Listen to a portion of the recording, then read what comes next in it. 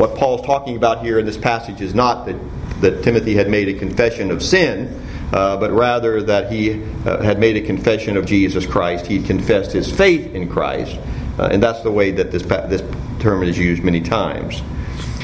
Some view the confession of Timothy here and other times in which it talks about calling upon us to confess Christ, such as Matthew chapter 10, and we'll talk about that in just a few moments, to refer to not a single event, but rather to a profession of life, or the aspect of a testimony, because that's what the idea of confession points to, is the person is testifying to something. He's saying the same thing, and the idea here that you have a testimony of your life. So you live a certain way. It tells other people by the way that you live that you believe in Jesus. So there's a way in which our life confesses what our mouth would also say, in the sense that we have faith in Christ. And I don't discount that. In fact, I think there are times in which we maybe need to view confession in a broader scale. We'll talk about that even in the lesson here. But I'm convinced that it's used in 1 Timothy chapter 6, where Paul says that Timothy made the good confession, that he's referencing a single event. That what he's looking at is that there was a time in which Timothy stood up in the presence of others, and he said, I believe that Jesus is the Christ. Or he made a confession along those lines that acknowledged his faith in Jesus Christ. And that's the view of many of those who comment on these passages. Kaufman, Linsky, and others. Even John MacArthur says that what took place, or what was referenced by Paul, was the confession that Timothy made when he was baptized into Christ. That when he became a disciple, or when he was baptized, that there was a confession. Many individuals arrive at that conclusion because historically there is evidence that there was a confessional formula, so to speak, or there were words of confession that were spoken by those who were baptized. But I arrive at that conclusion by looking at Acts chapter 8, that when in that case of conversion in the Scripture itself, when the Ethiopian realized that he was under obligation to be baptized and he wanted to do it right then, and he asked Philip, can I do it? What hinders me? Philip's answer was, nothing if you believe. And the Ethiopian made a confession prior to his baptism that he believed that Jesus Christ was the Son of God. And that's the very pattern that we would follow. If someone wanted to be baptized, we would give them the opportunity to confess that Jesus Christ is the Lord previous to their baptism. And many think, in fact I would suggest that most individuals who comment on this particular passage would come to that conclusion, that that's that single event that Paul was referencing where Timothy had made the good confession. But I want to also look at this aspect of the terminology good confession, because it's not just found one time in this text, it's actually found twice. That Paul mentions and references that Timothy had made the good confession before many witnesses. And then he says in verse 13, I urge you in the sight of God who gives life to all, and before Christ Jesus who witnessed the good confession before Pontius Pilate. So he adjures Timothy to follow the commandment of God and to do what God has given him to do, based upon the fact that God gives life, the Father, and that Jesus Christ has made a confession, or made the good confession, before Pontius Pilate. And so he uses this terminology again. Well, what's Paul referencing here? I believe he's recounting that Jesus made a good confession in the time of his trial. Pontius Pilate is mentioned in the text, so that immediately takes our minds back to the time in which Jesus was on this earth and stood before Pontius Pilate and was tried and convicted and put to death. But when we remember those events, we go back and read them in the gospel accounts, one thing that stands out to us is that Jesus didn't say a whole lot during his trial. There was not a lot of dialogue going on. In fact, when he appeared before Herod, he said absolutely nothing through that whole trial. There were a couple times when Jesus did speak, and even when he answered questions. But there's no particular passage that shows us that someone said, or that Pilate said, are you who you say you are? Are you the Son of God? And that Jesus made a confession about himself. But there are some passages that point to that. At least give us this aspect of what confession can mean in this respect. And we'll look at these. In John chapter 18, Jesus is talking to Pilate. And Pilate, of course, is concerned that Jesus is a king and maybe he's going to usurp authority. And Pilate, I think, is struggling to understand the nature of Jesus' kingdom. And Jesus says, my kingdom's not of this world. If my kingdom were of this world, my servants would have been fighting that I may not be delivered over to the Jews. But my kingdom is not from the world. Then Pilate said to him, so you are king. And Jesus answered, you say that I am a king. For this purpose I was born, and for this purpose I came into the world, to bear witness to the truth. Everyone who is of the truth listens to my voice. Now, there is something Jesus absolutely affirms in his discussion with Pontius Pilate in that account in John, and that is that he's the king of Israel. And that was what really was the question. Are you a king? And Jesus says, yes, I'm a king. You don't understand the nature of my kingdom, but I am a king, and I came to this world for the very purpose of witnessing to the truth. I believe that Jesus not only says that he's a king, but he's presenting himself in the very language that John introduced Jesus in the very beginning of his gospel, that he is the Word of God, that he came as the one who would reveal truth to man. And he makes this confession before this pagan king, this pagan procurator, and he says, I am the king. The other passage is in Mark chapter 14. What I understand about Mark's account here is that he's not before Pilate, he's before the high priest, previous to his time in which he was taken to Pilate. But notice the language. It says that Jesus remained silent and made no answer. And again, the high priest asked him, are you the Christ, the Son of the Blessed? Now there's that question. Are you the Christ? Are you the Son of God? And Jesus said, I am, and you will see the Son of Man seated at the right hand power and coming with the clouds of heaven. Now that's a confession, isn't it? It's a confession to Jesus of himself that he is the Messiah, that he is the Son of God, asking direct response to the question of the high priest, are you this person? Are you the Messiah? Jesus says, yes, I am. Now that got him a slap on the face, and other individuals you see ridiculed him, and they accused him of blasphemy. But the idea that Jesus made a confession is seen in those two events. Now the fact that Paul says it's before Pontius Pilate may simply be a time reference, that this is the time in which Jesus has made this confession, and we'll talk about why that's significant as we go along here. But certainly, Paul was saying that Paul does affirm that Jesus beforehand had made the same type of confession that Timothy had made. Now that's part of the point, isn't it? Why would Paul mention Jesus' confession in relationship to having just referenced Timothy's confession unless they were the same thing? And they were. Not exactly the same words. But what Timothy said, no doubt, most likely at his baptism, is the very thing that Jesus had said about himself when he was on trial. And in both cases, what Paul says this is this is the good confession. The word good there is the word kalos in the Scriptures, which means good literally and morally. Something is good as opposed to being bad. But it's also used to describe, in most cases, the aspect of something that is virtuous or valuable. It's a utilitarian good. So this confession is good, not only because what's being said is right and true, but because this confession has profit to it, to those who make it. It has virtue to it, to those who make it. It's good in its use, or even its appearance, as the word would indicate. Now, that's interesting to think about in terms of if you go back to Jesus' making that confession, as Paul references it here. What did that get him to make that confession? Where did it lead when he said, I am the Messiah?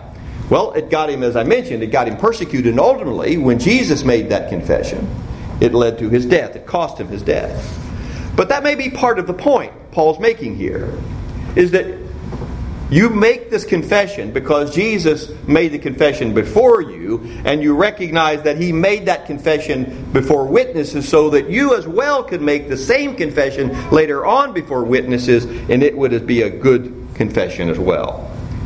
Saying that another way is that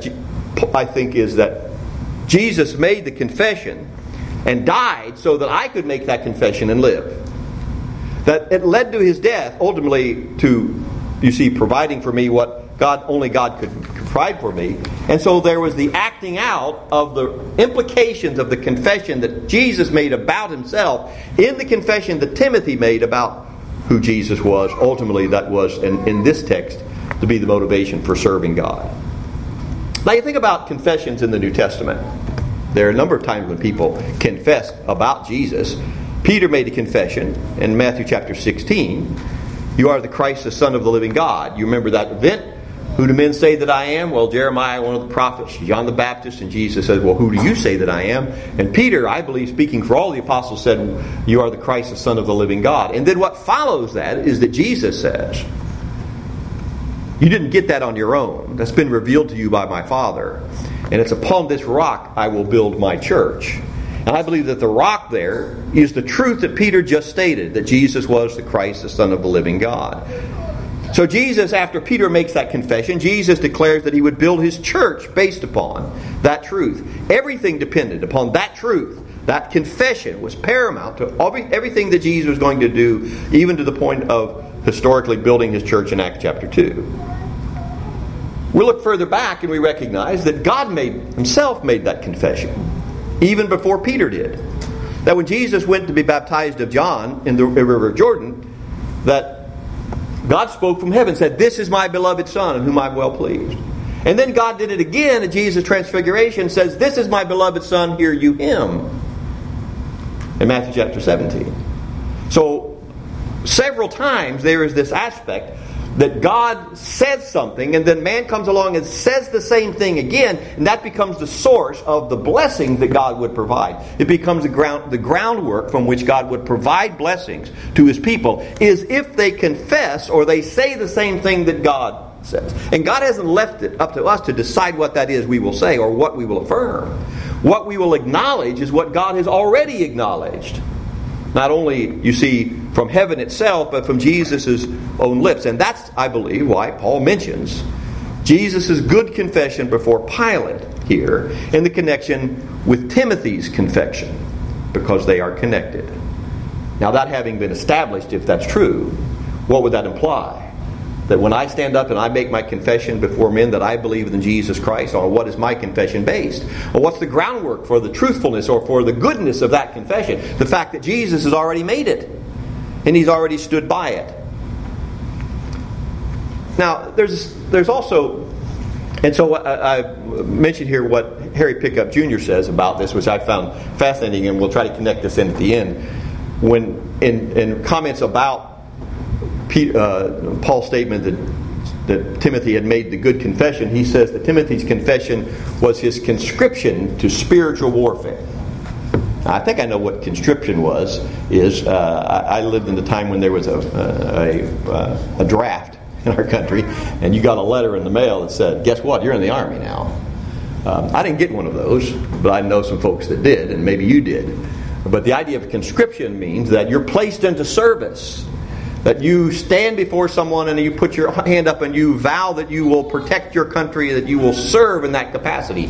And what Brother Pickup is saying is that Paul references this in the context of waging the good fight of faith, because that confession that Timothy made was the conscription into that service. That when he said, "I believe that Jesus Christ is the Son of God," or whatever words that he said to that effect, that he was saying, "I will live by that and I will die by that."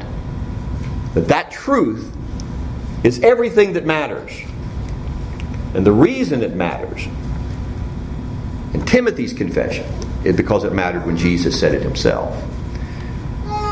But there are other times in which I think we understand confession in the Scriptures. Matthew chapter 10 is a passage that we reference many times. We talk about whether or not a person is required to confess Jesus Christ. Jesus himself said, "Whoever confesses me before men, him will I also confess before my Father who is in heaven.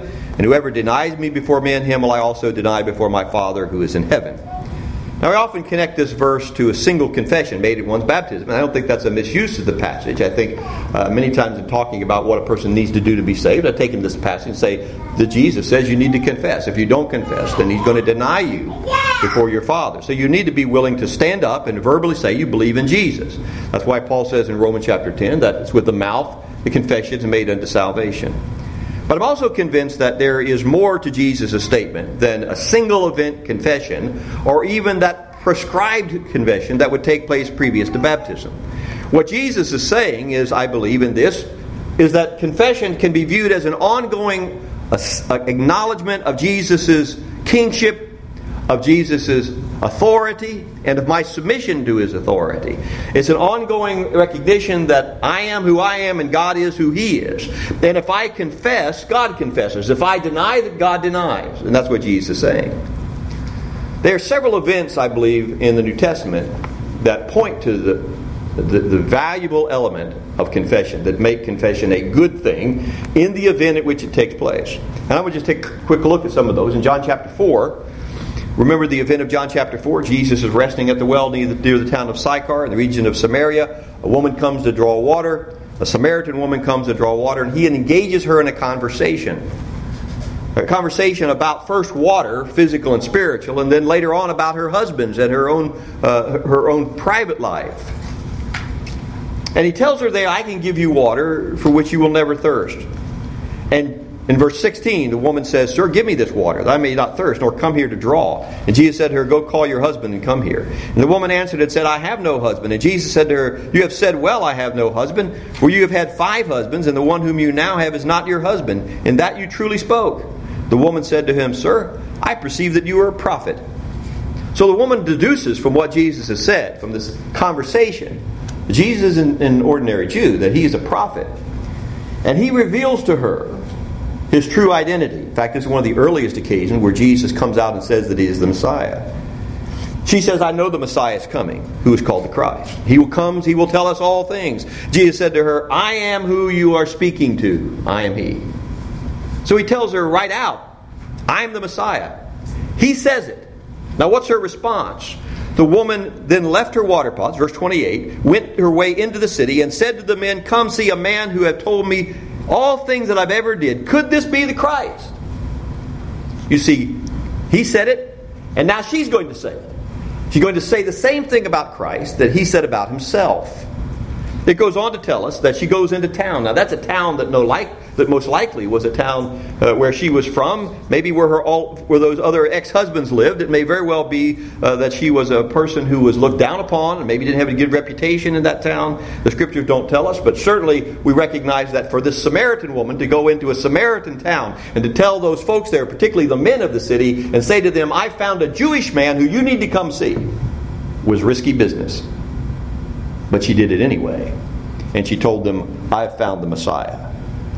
They could have ignored her. They could have overlooked her. She could have just gone home and minded her own business. But in John chapter 4, verse 39, at the end of this account, it says, And many of the Samaritans of that city believed in him because of the word of the woman who testified. That's what confession is all about. He told me everything that I ever did. She stuck to her story all the way through all of it. And at the end, the people say, we believed him because of what she said. Now, this confession, which I believe is a confession, was not rehearsed. It wasn't coerced. It was the fruit of her own conviction, and without regard to the conviction of others or what other people thought about her, she went and she said the same thing that Jesus said about himself.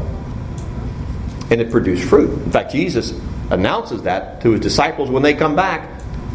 The fields are white unto harvest. This is a clear sign that there are people that are going to turn and follow me because of what this woman has done. John chapter 9, the confession of the formerly blind man. Jesus encounters a blind man in the streets of Jerusalem and he heals him.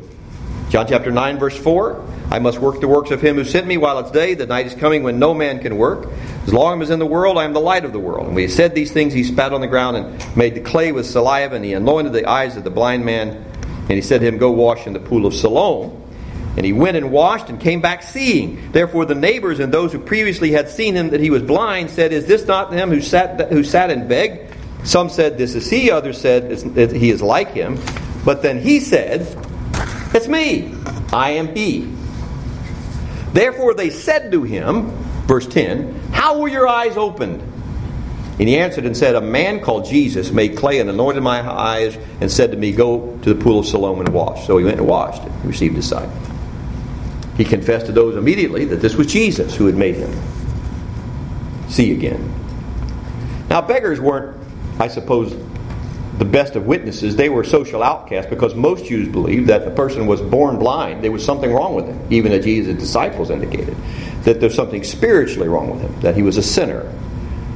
Jesus breaks through some of those social barriers there, not only here but other times, and he heals this man.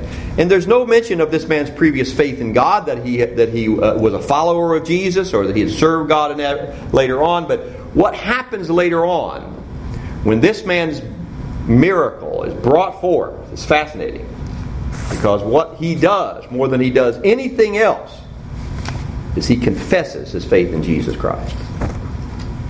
They brought him who was formerly blind to the Pharisees. It was the Sabbath when Jesus had made the man the clay and opened his eyes. And the Pharisees asked him again, how is it you received your sight? He said to them, he put clay on my eyes and I wash and I see. Therefore some of the Pharisees, this man's not from God, talking about Jesus, because he does not keep the Sabbath. Others said, how can a man who's a sinner do such signs? And there is a division among them. And they said to the blind man again, what do you say about him who has opened your eyes? You see, what they're trying to do is discredit what he's saying. Well, that's what you're saying about what happened, but do you understand this couldn't have happened because Jesus is a sinner? Because this man Jesus doesn't keep the Sabbath. He couldn't be a man from God. Now, did that dissuade him? The blind man. Did it dissuade him? They say, what do you say about him again? Let's ask you that question again. He says, he's a prophet.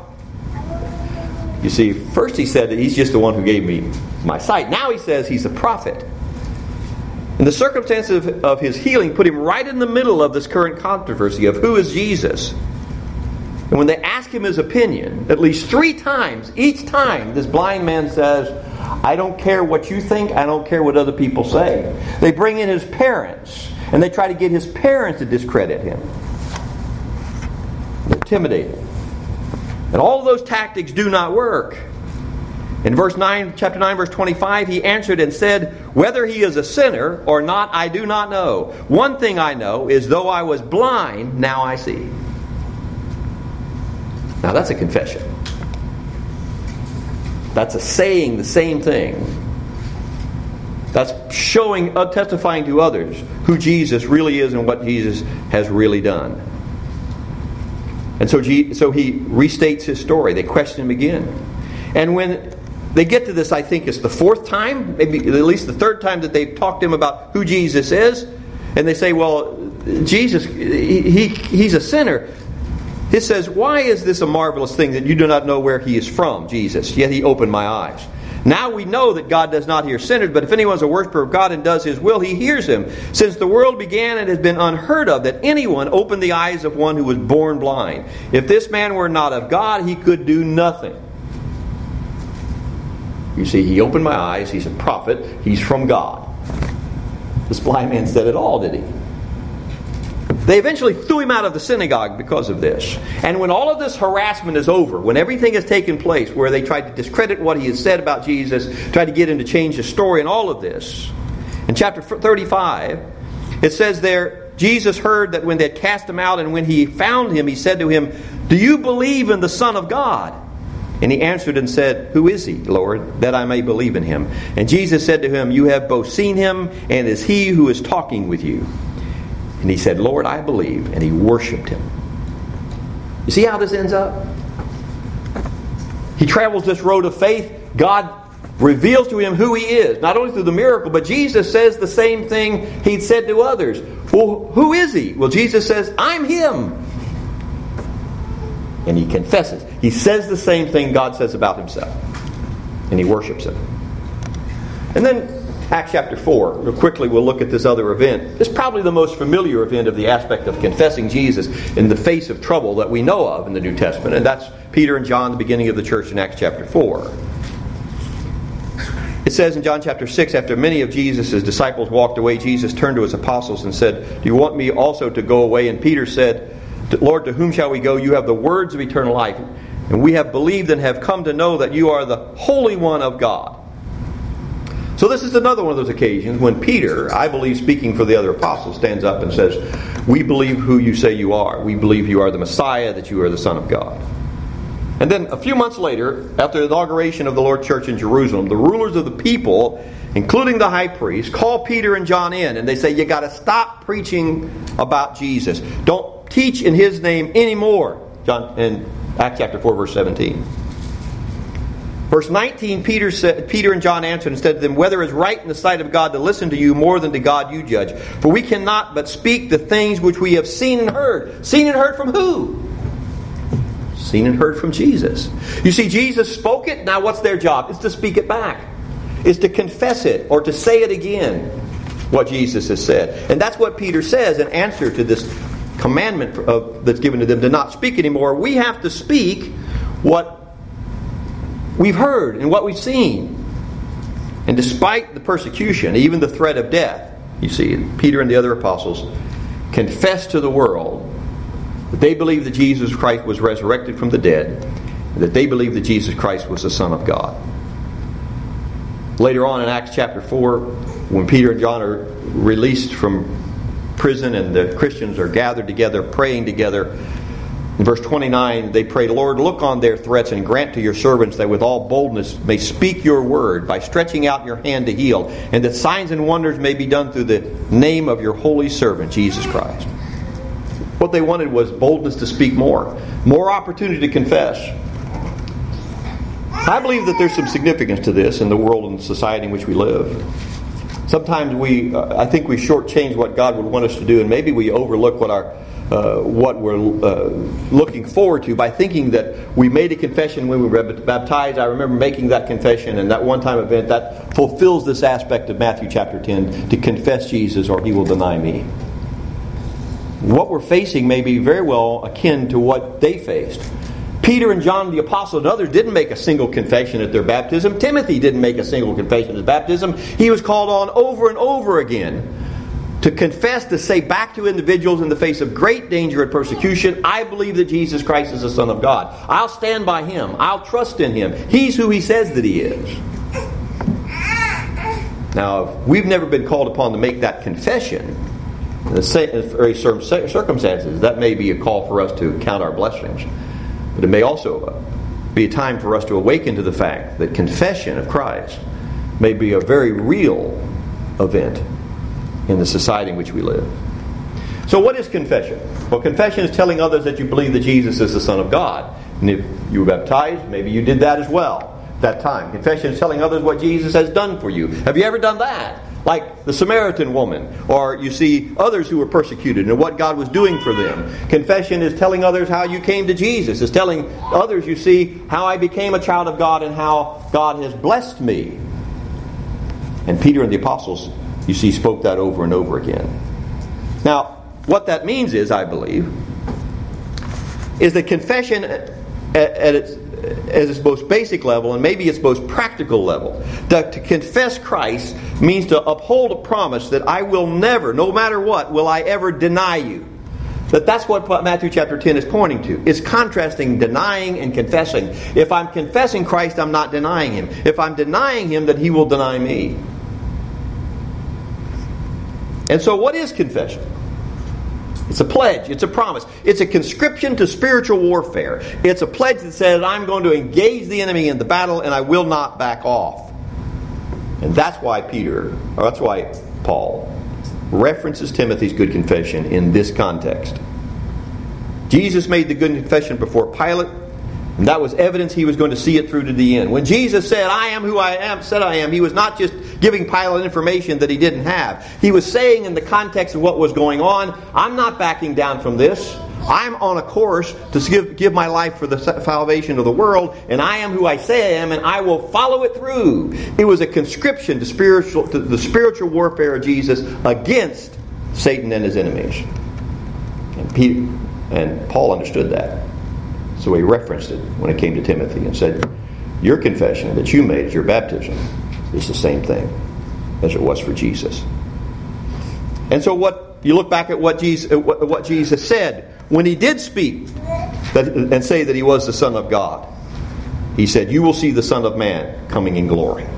No doubt about it. There's no wondering about it. You will see the Son of Man coming in His glory. Because Jesus had made the confession.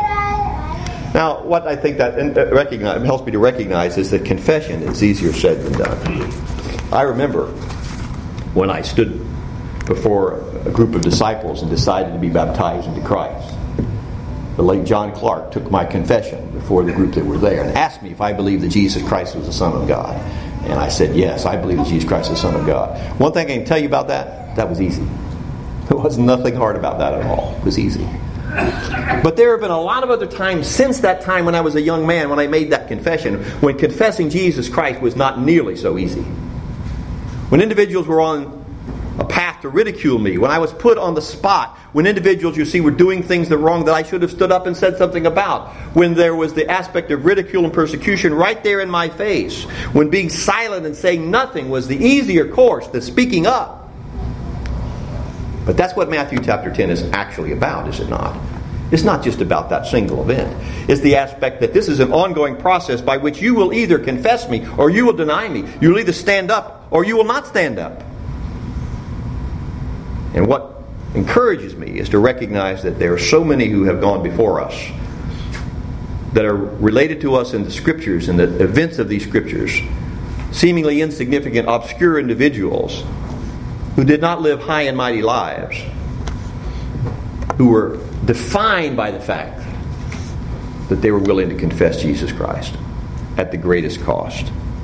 They were willing to tell individuals they believe that Jesus Christ is the Son of God. They were willing to tell individuals, even in the face of great persecution, that they would follow Jesus all the way, that He was who He says that He was, and that they were willing to tell individuals what Jesus had done for them, and how Jesus had blessed them, and that He was the only thing that they would ever put their trust in. And they gave their lives and no doubt watched others' lives be taken from them because of that. So that encourages me, because if they could do it, I can do it. So confession to the one who truly believes is really not that hard. Oh, it's hard, but it's not really that hard. Because if you really believe, then you'll speak it. And that's what the apostle said. What could we do but say what we've seen and heard? And certainly when it comes down to understanding the most simplest aspect of confessing that I believe in Jesus Christ by telling someone else how to become a Christian, certainly if I'm a Christian I can do that. You know, sometimes we look at the aspect of evangelizing, doing and doing that kind of work and getting people to become Christians. We think, well, I just can't do that. You know, the preacher might be able to do that, but I just don't know about the Bible. I don't know a lot of scriptures. How can I lead somebody out of error into truth? And I just leave that to somebody else. And there are some times in which it does take some discernment and difficult, I think, study to bring someone out of error and to understand the truth for ourselves. But on the most basic level, if you're a Christian, you can tell somebody else how to become a Christian, can't you? You can give them the basics that you went through and that you understand. You can tell them what you believed. You can tell them, you see, what led you to the truth. You can tell them how you obeyed the Lord and the commandments that you obeyed and why you obeyed them. And that's confession, that's testimony. Because Jesus lives, He gives eternal life. Because Jesus confessed, He went all the way to the end. And because He did all of that, I can have the courage to stand up and confess that Jesus Christ is the Son of God, and that I believe in Him, and unwaveringly I will serve Him. Will you, or have you made the good confession? Now understand this. If you confess that Jesus Christ is the Son of God, and you're baptized in water as a result of that faith, that confession will only be good. It will never be bad. Not only will you never regret it, but it will be good in the very sense of the word, that it will do for you what it did for Timothy and others who made that confession. It will provide for you a pledge and a conscription to the spiritual warfare, ultimately, that allows you to lay hold on eternal life. It's that confession that will become in later time the very motivation for you to do the right thing rather than the wrong thing, and make the sacrifice that you need to make, and ultimately be blessed by God.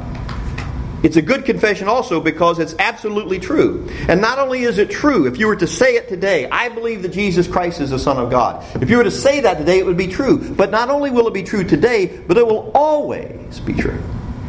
There will never be a time when what you said before men will be wrong. Now, there's sometimes I stand up and I say something with all great confidence, and I find out later on it's wrong. You know, there's some folks that thought, some still do, I guess, that the earth was flat. Take their life on that. It's not. There are things we could confess with great admiration and sincerity that later on we might have to retract. But this is not one of them. Jesus Christ is the Son of God. I believe in Him. I will serve Him. You'll never have to retract that statement. It's good. Will you confess Him? Will you be baptized in water for the forgiveness of sins? We invite you to do that. Let's stand and sing.